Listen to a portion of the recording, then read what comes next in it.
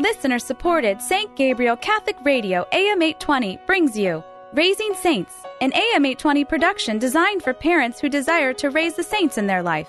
And now, Raising Saints with Katie Wyatt. Hello, and welcome to Raising Saints, the show for Catholic parents. I'm your host, Katie Wyatt, and you are listening to AM 820, St. Gabriel Catholic Radio. Here on Raising Saints, we talk to teenagers about the topics that matter most, and we invite you, parents, to listen in on our conversations. And we hope and pray that in joining us, you'll gain wisdom, insight, and courage to have these conversations with your own kids. Today on the program, we are talking about choosing good over evil. So we have with us two of our regulars on the show, back for more. So go ahead and tell us your name and where you go to church. My name is Molly, and I go to church at St. Patrick's. My name is Kaylee, and I go to church at St. Bridget. Great. Thank you, Molly and Kaylee, for coming back. Good versus evil. It conjures up so many images, doesn't it? Like angel and devil on your shoulder and all of that good stuff. But I guess I want to start out by asking, is it always easy to distinguish between good and evil? Like, are there clear lines of what's good and what's evil? No, I don't think so. I mean, unless it's like really clear. Right. Unless it's something very specifically evil and something very specifically good. And if it's not that, then like generally it's jumbled up. It's very hard to tell sometimes. Can you give any examples of times when the two might look very similar?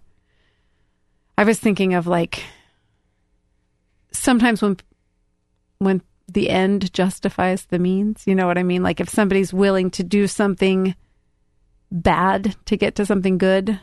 Yeah. Mm-hmm. Or I don't know, what any other examples pop into your mind? Something you might have to.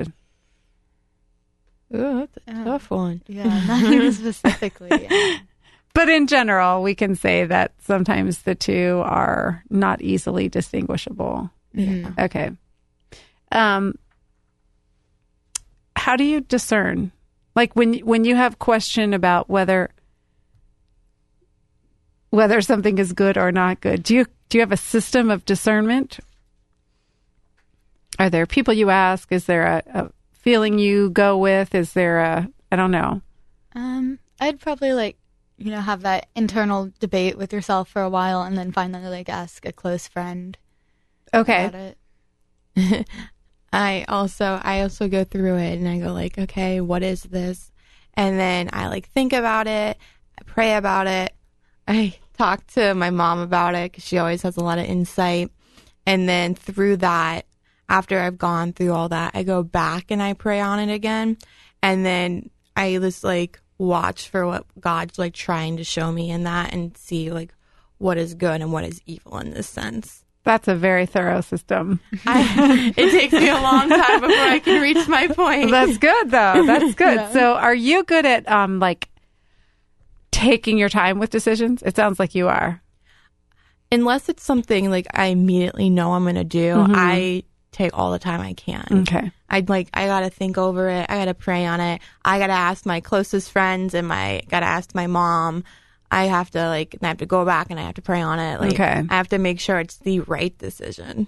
Okay, this question might seem sort of strange. Might have to think about it. What does good look like? When we're trying to distinguish between good and evil, are there generalizations we can make about things or choices or situations or relationships that are good?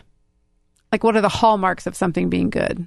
I'd say if something's good, then you're doing it for the benefit of someone else instead of for selfish reasons. Oh, okay. For me, for some reason, good and evil, how it's symbolized, it's good is blue and evil is red. Really? That's how I picture it all the time. Blue and red for you too? Yeah. Yeah. Oh my gosh, it's white and black for me, for sure. I don't have those colors. Isn't that funny? I've always pictured heaven as blue and hell as red, so you just kind of good you and got bad. the heaven and hell colors. I see what you're doing there. Okay. Okay, so on the other side of that, how do we recognize evil? What are some of the generalizations you can make about things, choices, relationships that are evil? I don't know. look a lot at what society has to deal with and all the struggles that like people who like grown up and they're good and then they hit those struggles, like especially, you know, it gets really advertised like as celebrities, like in the news and stuff like that. Like this celebrity got like a DUI and stuff like that. So I feel like there's like that sense in there, like the bad things of like, you know, drugs, alcohol, and the list goes on and on. Right. Yeah. What about bad versus evil? Like, is there a distinction to be made between things that are bad or not good and things that are outright evil? Yes. Well, I mean, I guess, but at the same time, they're all, anything that is not good is coming from Satan. Like, so whether it's bad or it's evil, it's all tied back to the same. So it might just be varying degrees of. Yeah. That's what I was thinking of. Like, drugs are bad for you, but like hearing about like last year about all those school shootings, like that's, I feel like, more rooted like in evil than like being bad. Mm-hmm. So maybe bad gone to the extreme. Yeah. We would classify as evil. That's how I classify it. Although what you were saying, Molly, is kind of at the root of it is what, I guess my next question was, does it matter? Like, for the purposes of this discussion, does it matter if there are varying degrees? Or is it all the same? At the root of it, is it all the same thing? Oh, I guess it could go both ways, because if, like, at the root of it is all the same, and at the same time, like, God forgives everyone who asks for forgiveness. So whether you, like, cheated on a test or cheated on a spouse. Yeah, it's the forgiveness is the same. Yeah. But the effect might not be the same. Yes. See, this is a whole different discussion, I think. I don't know where this is going. Into this whole different. Okay. But can you cultivate the habit of choosing good? Can it become a habit? Or does it always have to be a whole process? I think it could become a habit if you really like practiced it, I guess, a lot. But it would take a lot of the practice to form it as a habit. Well, our listeners are blessed today because we happen to have tips for practicing choosing good, right? So you both said that if you practice it a lot, it can become a habit to choose good. Generally, that won't always be the case. But so I wanted to talk about a few things that that we can do, that we can incorporate into our lives, that will help us cultivate the practice of choosing good, so that it isn't always, we aren't maybe always having to consult people and think about it and rethink about it and rethink it, but we will just sort of know instinctually God's will for us and God's desire for our choices. And I think the number one thing we can do to practice, to be in the habit of choosing good, is to develop our prayer lives. And Kaylee, you already talked about this, how you think about it, you pray about it, you ask about it, you pray about it again. Like, prayer is a very integral part of your decision-making process. So, how can spending time alone with God every day help us make better decisions? I think it can help you get to know God better, so you can see the signs He's giving you easier. Okay. For me, it gives me like that sense of peace. Like today at school, we had Eucharistic adoration, and during our theology period, we can go down and just like kneel and like in front of like the Blessed Sacrament. And for me, I really enjoyed like trying to do that once a month when we do that. And I have my trusty little rosary bracelet here that I have with me all the time. So I just sit there and I pray, and I just let God like lead me. I don't know, I guess like just being there with Him, like it helps me through my day, and it helps me just like help make my decisions easier too. Would you say, for both of you, has your prayer life evolved? Yes. Oh yeah. Yeah. Yes. It's definitely evolved from when I was 6 praying the like guardian angel prayer to now I'm actually having conversations with God. Have you noticed a difference in your ability to make holy decisions? The more you evolve in your prayerfulness? Yeah. Yeah. Mm-hmm. Has it become easier? Yes. For me, it's sometimes because it's really rough because it's like this is the right thing to do. At the same time, there's that outside pressure from like the peers and the social other aspects in there going like you make this choice, like we're gonna judge you for it kind of thing. What are the ramifications or the consequences? Yeah. How have your parents helped shape your prayer lives, would you say? Like, did they teach you prayer routines?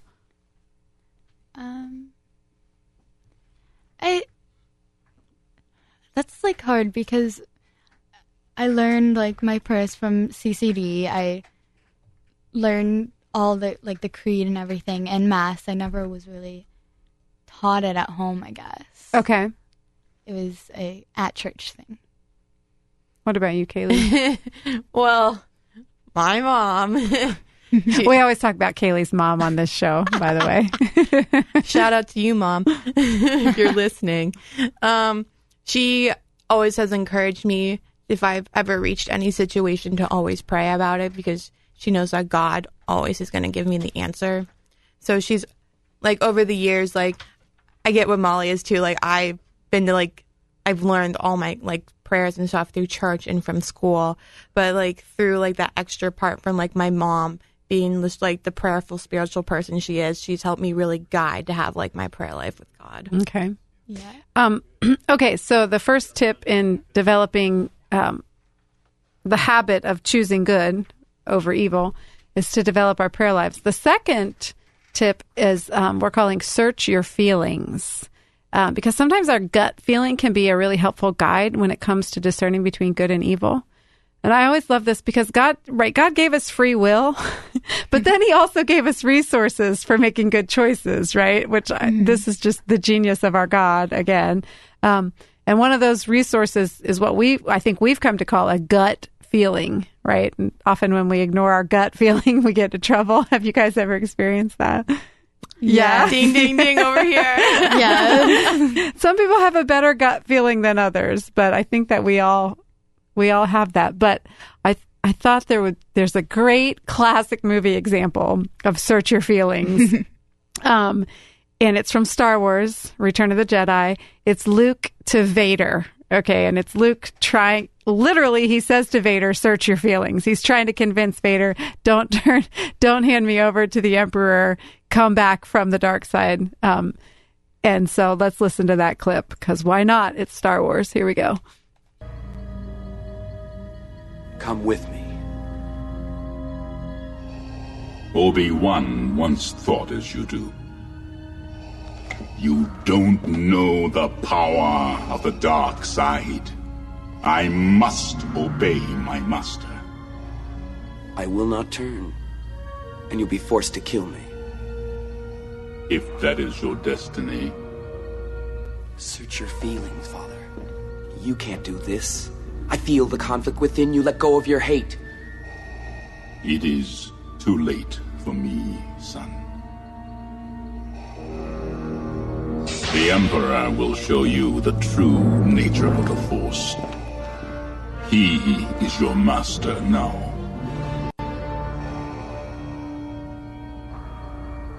Then my father is truly dead. So there's something you don't hear every day on Catholic radio, right? Star Wars. Again, that was Star Wars, Return of the Jedi. That was Luke to Vader. Search your feelings, Father. And then after this, we see a very pensive Vader. I don't know how we know he's pensive because he's got his mask on, but we do know he's pensive. And clearly he's searching his feelings, right? So, and spoiler alert, it works, right? Vader chooses the good and rejects evil and saves Luke's life, losing his own. So, so this is gut instincts we're talking about. This is search your feelings. So do you think you have good gut instincts in general? I do. You do? Yeah. Yeah. Molly, do you? I don't think so. I'm a very indecisive person. Okay. If you ask any of my friends, I can't make decisions. So I don't really have that gut decision. I just back and forth. Okay. Do you think this, I'm asking this because I wonder how much more confidence our kids have in us than we as parents have in ourselves. Do you think your parents have good gut instincts? I think mine does. Okay. My mom has gone through, like both my parents have gone through a lot, so they have a lot of wisdom in their gut instincts too. Okay. What do you think, Molly? Probably. I mean, they decided to have me. A+. They're brilliant, in fact. And I'm just asking that because I think sometimes I don't feel like I do have gut instincts, but I think my kids think I do. And sometimes I'm just winging it, So that sometimes it's just the Holy Spirit. Kaylee, you wanted to share an example of a time when you didn't go with your gut? Yes? I did go with my gut. You did go with your gut. Okay, tell about that. I've already talked about it once on here. It was last year during junior year where during finals week, the kid took pictures of a test that we were going to have, and our whole class saw it happen, but nobody decided to stop him. So it was at the end of the day, we all left, and I was really torn. I didn't know whether I should be that kid who tells the teacher and the consequence would be on that kid, or if I'm that kid who just sits back and goes it's not my problem. So that's a really good example of not necessarily being able to distinguish what the right thing to do is. Yeah. But your gut was very clearly telling you. My gut, I call it my Holy Spirit instinct. Uh-huh. He was telling me that this was wrong. And after I went through my process, I prayed about it. I talked to my mom. I talked to my friend. I prayed about it again. And I emailed the teacher. And I told him if I could meet him the next day at school. And I told him what happened. And he told me that it was really brave of me to stand up for and be one of the only kids who told him what actually happened. And kind of leading into our next one, the temptation of the cheating. Yeah. Okay. So number 3, the number 3 tip is beware of temptation. But there was something I was going to ask you about that. No, that's okay. I can't remember what it was. If I think of it, I'll come back to it. But anyway, temptation is, it's what puts us in the situation generally where we're having to choose good versus evil, right? So if we can just avoid it, we solve a lot of our problems. But what are some common temptations that teenagers face, do you think? The ones you hear about most, about the drugs, alcohol, sex. I kind of disagree a little bit. Okay. I mean, that's cool. Sorry, but I get it. On TV all the time, they're always talking about how teenagers are so tempted by drugs and how you're going to be approached about drugs all the time, and you're always going to be asked do you want to do drugs? Do you want to smoke? And that's not your never experience. Happened. No, never happened to me. It's sort of somewhat happened to me, so I guess it's just different experiences. Yeah. So what would you say then, Molly, are most common temptations for teenagers? Oh, okay. Well, probably just going away from everything. Sorry, I don't know how to phrase this. It's not standing firm for what you believe in. Kind of just going with everybody else. Okay. You're just tempted to do what everybody else is doing, and whether that's playing a sport or something else, but I don't think it's commonly drugs. So you think I don't mean to put words in your mouth, but would it be maybe not exploring who God intended you to be, but just rather exploring what other people are doing and going along with that? Yeah, I think that's a common temptation. Cheating, is that a common temptation? Yeah. Going back to your story, Kaylee. Yeah. Yeah. Gossip, is that a common temptation? Yes.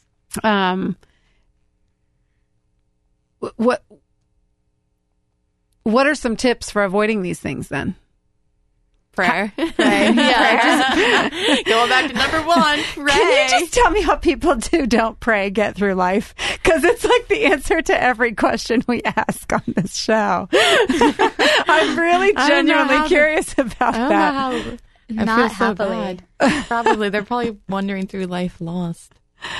You know what? I asked my teenagers in my youth group this question the other night, and they said, I think that they just don't take things as seriously. Like they don't worry as much about things. Mm-hmm. Yeah. You know, because I was that's thinking true. about, you know, the conflict all around the world and disease and all of these things that I just worry constantly about. But I have such hope and such joy, you know, in Christ. I think God gives us that hope and love for everyone, that if you're not praying to him, you don't have as much love for everyone else, and you just kind of don't care as much.